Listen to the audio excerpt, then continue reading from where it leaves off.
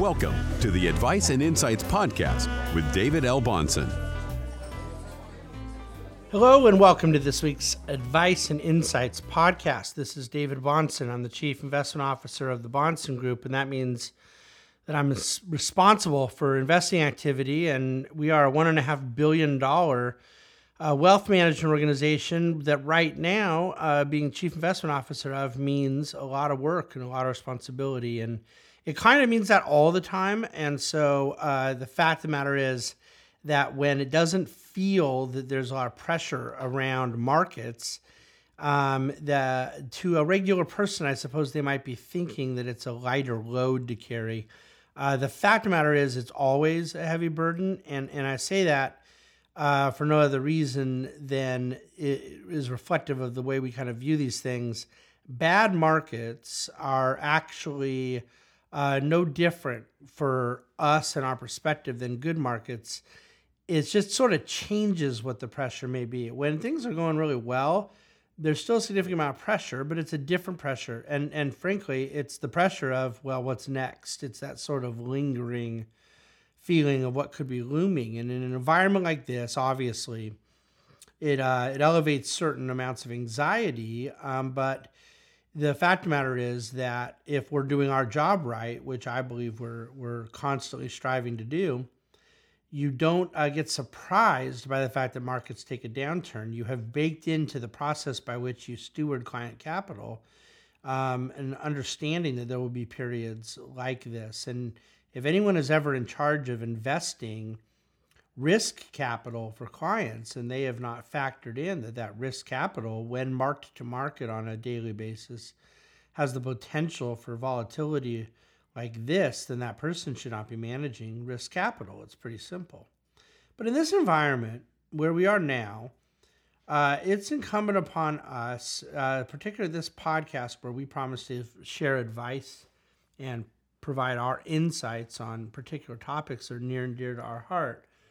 There is a perspective, an understanding of the big picture of the economy that fits directly into what is happening with risk assets. And I can't think of a more timely opportunity to deliver this message than the environment in which we find ourselves right now. What I want to talk about today is the correlation between economic growth and stock market performance, why that is generally a very low correlation, and why it is right now necessarily and understandably a very high correlation, and why the current uncertainty is very, very much driven around what's going to happen not only with the economic growth overall, but with a particular part of the economic growth. And so without further ado, let me dive in a little bit. I use the analogy a lot. It had such a profound impact on the way I view emerging markets. Contrasting China and Mexico over about a 25-year, unbelievably pivotal, important, and modern economic history. Let's call it 1993 to 2018 or so. You can go further back. Let's just say to 2013, take a 20-year period. And in that period of time, you had Mexico's stock market up something in the range of 18% per year, while their GDP growth was up barely 3% a year. So kind of muted economic growth and this really robust stock market performance out of the country of Mexico. Obviously from a very low area, though, from a very low starting point, though. And then in China, you had one of the most famous and transformative periods in history, and that was their GDP growth over that same 20-year period of basically about 10% net of inflation per year. 8, 9, 10, 11, 12% real GDP growth besides over the financial crisis, but on average through that whole period of high single digits, low double digits, the strongest GDP growth in history of any economic region over that long a period of time. And coming out of the peasant economy that had existed in China under Mao Zedong and out of the utter debacle of the Mao Revolution and what communism had done to that country, and their kind of flirtation with a sort of, if there is such a thing, a sort of hybrid of statist capitalism that at least opened up China to new markets and powerfully transformed the way their economy functions. And there's all kinds of comments I could make about the economic and philosophical contradiction embedded in it, the incompleteness of it, the inadequacy of it, but not the statistical dishonesty. I mean, statistically, this was an economy that was growing like crazy as they half-heartedly flirted with Western-style capitalism, and it did bring hundreds of millions of people out of poverty. And yet what happened in that 20-year period with this robust economic growth? Their stock market barely moved. It was, on a per annum basis, very low single-digit annual growth.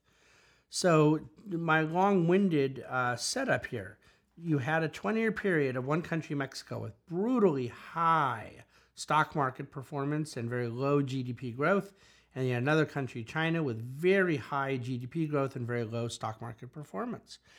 And so that is a very exaggerated illustration of a principle that actually applies in a number of other areas, and that is where there is, over sustained periods of time in all sorts of countries and domiciles and economies, very low correlation between an economy and the macroeconomic conditions of between the stock market and the macroeconomic conditions of a particular country. Well, the reason for that is pretty simple. Stock prices ultimately have a significant amount of impact out of an economy because economic growth largely will affect corporate profits, but the fact of the matter is stock prices really do functionally move off of corporate profits. When somebody owns a claim on future earnings stream, they're concerned with those future earnings. And there are just any number of things, particularly in certain pockets of time, in which various innovations and competitive strengths and cost synergies and just all sorts of human action could sway corporate profits favorably or unfavorably, regardless or irrespective of what a macroeconomic environment may be doing. So we do not expect that we can gather, especially in short-term periods of time, but even in longer periods, a great correlation between what's happening in a broad economy and what we would expect in stock market performance. And yet we have predicated so much of what we believe right now about the stock market around that very reality of an economic expansion being a rationale for a further stock market expansion. And I want to help square this circle as to why that's not as contradictory as it may sound with everything else that we've been saying. The fact of the matter is that 2009 to 2017 were a great illustration of exactly what I've been saying as far as that low correlation. You had sub 2% real GDP growth in the U.S. economy for 8 or 9 years post-economic crisis. That was very abnormal, and how muted the recovery was, particularly coming out of such a violent recession. And you had a very robust stock market, despite tepid GDP, and the reason being the valuations that the stock market was at to start with. The lower those valuations, the higher the performance in the rebound. That accounts for a lot of the math of this sort of 300% stock market rally. You also had an unprecedented period of monetary accommodation, and you did have death-defying abilities from U.S. corporate America to expand profit, not only margins but profit levels themselves, top-line revenue growth.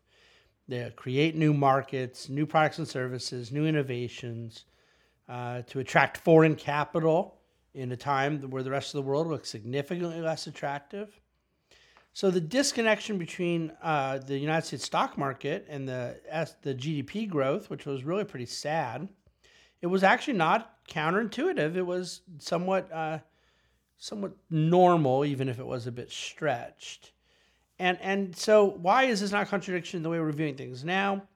Because the fact of the matter was that coming into 2018, The cycle itself, the business cycle, the economic recovery was extended. It was stretched. We had been at it for a long time, and a lot of what drives an economic recovery is expansion of credit, and that reliquefaction of our economy, the reflation had taken place. The corporate sector had has relevered. So to get a catalyst for even further economic growth that would add to earnings, but also add to earnings multiples, was going to have to come from somewhere. And that somewhere could always be an unexpected new market, unexpected new invention, new innovation. But aside from banking on a new technology to drive the market higher, on a macro level, one of the things that we forecasted was that the tax and regulatory reform of the Trump administration, not only besides the mathematical support they were giving stock prices, stocks are valued off earnings. After-tax earnings go up by default because there's lower taxes, but that there would be a sustainable addition to the real economy via corporate profits growth. That even apart from the impact of tax relief being priced in, that out of repatriation, out of lower tax burden, out of a more competitive corporate framework, both with tax and the regulatory burden, you would see a renaissance of CapEx, of capital expenditures, of capital spending, of R&D investment, which is research and development. And all these things were mediums for enhancing productivity that had been on pause for a long time. And so unpausing these growth engines would provide 2-3 more innings in a positive business cycle.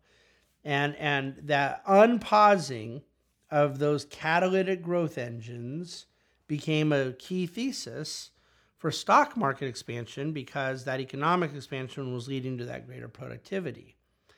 And you saw business confidence, business sentiment, small business optimism, various different metrics, different surveys, different backward-looking compilations of data, indeed all pointing in the fourth quarter of 2017 and the first and second quarter of 2018 to unbelievable growth of confidence and sentiment in the business section of intentions or for capital expenditures, announced capital spending that would lead to greater manufacturing, greater industrial production, greater durable goods, and that would therefore enhance productivity, which would negate the impact of higher wage cost because you'd have a lower unit labor cost, meaning even though you're paying more for wages, you're getting more productivity out of the wages, so your actual cost of productivity was not going higher. It was a counter-inflationary economic thesis. It's one I still have, but it was the thesis that an expansion of the bull market was predicated upon. And so when you look at the data, look at the charts of how business sentiment, business confidence had moved so much higher, something all of a sudden happened in October. And this is not to say it's a different theory than the Fed, fears of the Fed's tightening. And it's not to say it's a different theory than the trade war. It's actually all part of the same puzzle.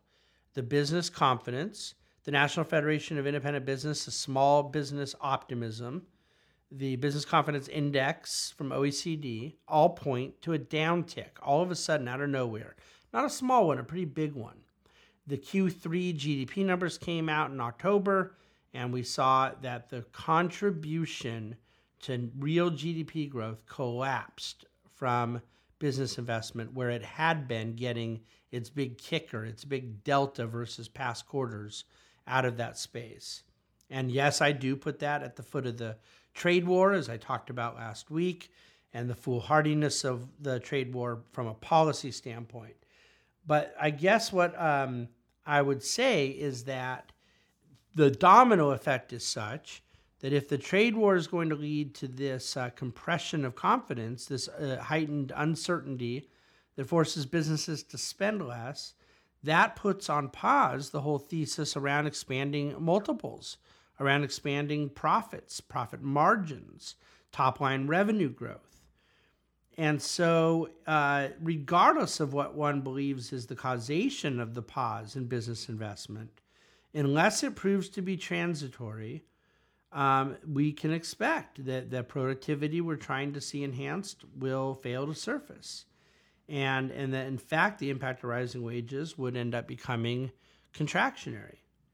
So what I believe we see now is pure economic function of business investment, that if we get it, we get better productivity.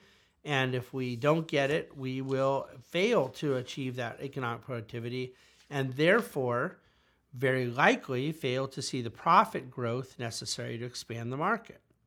A GDP growth of 2% in 2019 is going to be very different for the market than GDP growth of 3%. And I don't normally believe that that's the case. I think the market did very well in some years when the economy was only growing a little over 1%. But if we're going to get that higher level, it'll be business investment, capital expenditures, and therefore the trade war becomes the first variable to determine whether or not the market's going to get that expansion of the late innings in the cycle it finds itself in. So I hope this has been a kind of useful walkthrough that you followed our kind of if this, then that line of thinking. I know investors are watching, but I really think all economic stakeholders are watching, because the ability to get to the next step of in this economic expansion is largely going to be dependent on policy decision-making that could create a virtuous cycle. You have a lot of stimulus in the economy right now from tax reform. And if you resurge that business optimism, you enhance the productivity, you generate greater GDP growth, and therefore a whole other round of greater corporate profits, which themselves spark off their own set of virtuous cycles. So that is our insights for the week, and our advice continues to be to monitor the capital expenditures in the economy, to formulate an investment thesis around. For now, we're staying moderately weighted and balanced and defensive, and yet by no means throwing in the towel. We believe a lot of these principles we're describing are knowable, known, and therefore will be actionable. But in the meantime, a lot of other factors are at play. We're praying for the cooler heads to prevail and wisdom to trump all else. So that is where things stand. Any questions at all on this week's Advice and Insights, do not hesitate to reach out to the Bahnsen Group. Please do subscribe if you haven't already. Get this in your feed. I think we're with Apple, iTunes, obviously, and then Stitcher and Google Play and any number of other podcast players. But we also would ask you to send it to a friend, to review it, to give us a whole bunch of stars and help build up that listener base, which helps enhance some of the other things we can do with this podcast. All right, I think I'm going to leave it there. Thanks for listening to this week's Advice and Insights. Thank you for listening to our Advice and Insights podcast with David L. Bahnsen. The Bahnsen Group is registered with Hightower Securities, LLC, member FINRA and SIPC, and with Hightower Advisors, LLC, a registered investment advisor with the SEC.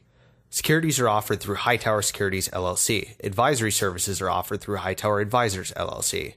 This is not an offer to buy or sell securities. No investment process is free of risk, and there's no guarantee that the investment process or the investment opportunities referenced herein will be profitable. Past performance is not indicative of current or future performance and is not a guarantee. The investment opportunities referenced herein may not be suitable for all investors. All data and information referenced herein are from sources believed to be reliable. Any opinions, news, research, analyses, prices, or other information contained in this research is provided as general market commentary. It does not constitute investment advice. The team in Hightower shall not be in any way liable for claims and make no express or implied representations or warranties as the accuracy or completeness of the data and other information, or for statements or errors contained in or omissions from the obtained data and information referenced herein. The data and information are provided as of the date referenced. Such data and information are subject to change without notice. This document was created for informational purposes only. The opinions expressed are solely those of the team and do not represent those of Hightower Advisors, LLC, or any of its affiliates.